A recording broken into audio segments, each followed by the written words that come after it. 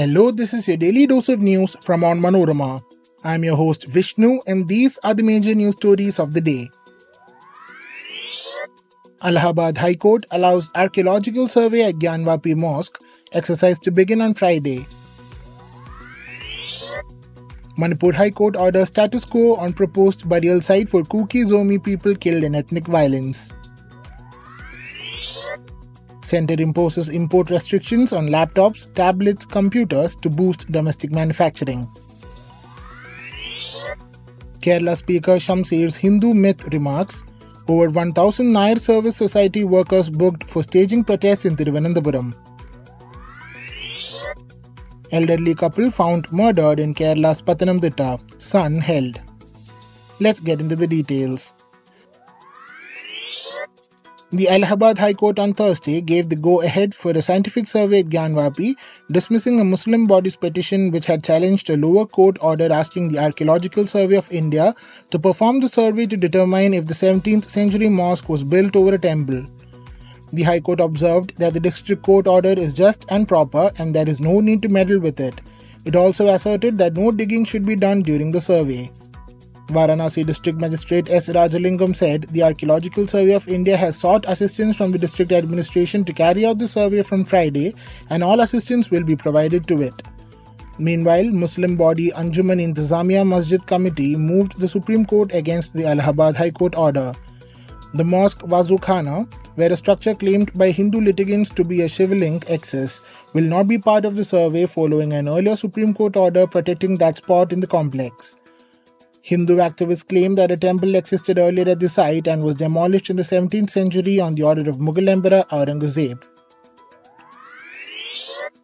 Hours before a planned mass burial of Kuki Zomi people killed in Manipur's ethnic violence, the state's High Court on Thursday ordered status quo be maintained at the proposed burial site in Churachandpur district, while the Indigenous Tribal Leaders Forum, an apex organization of the Kuki Zomi community, also agreed to conditionally postpone the burial for 5 days after a request from the Union Home Minister Amit Shah. The Kuki Zomi organization had planned on the burial of 35 people who were killed in ethnic riots in the state on Thursday at a site in Churachandpur district, resulting in tension in many districts of Manipur.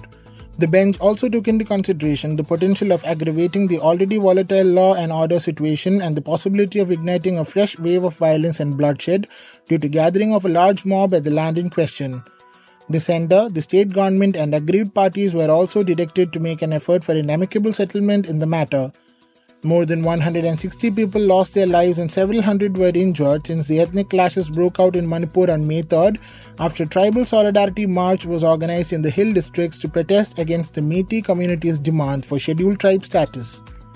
Meiteis account for about 53% of Manipur's population and live mostly in the Impal Valley. Tribals comprising Nagas and Kukis constitute little over 40% and reside in the hill districts.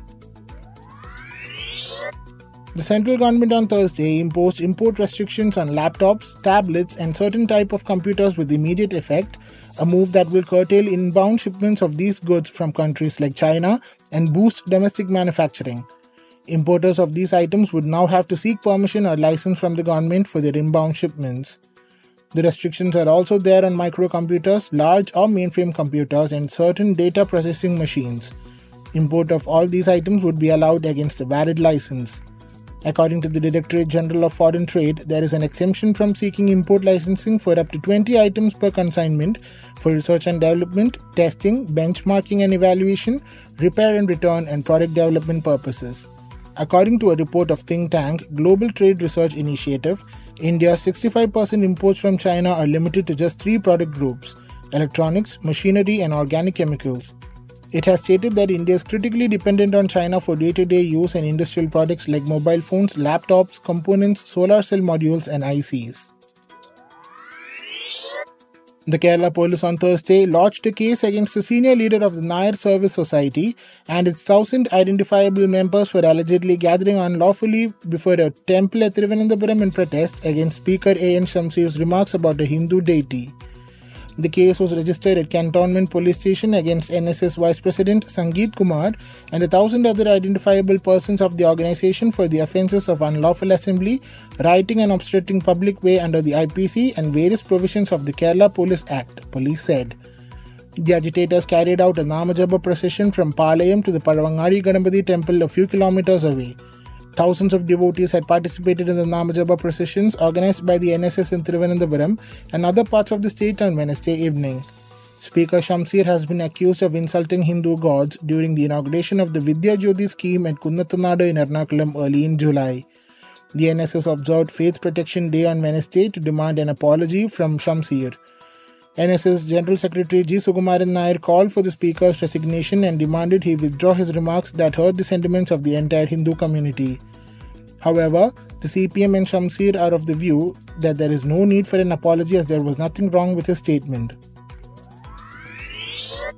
In a shocking incident, an elderly couple was allegedly stabbed to death by their son at their residence in Pathanamthitta, police said on Thursday. Krishnankutti and his wife Sharada were found lying in a pool of blood at their house in Parimala village near Tiruvalla this morning.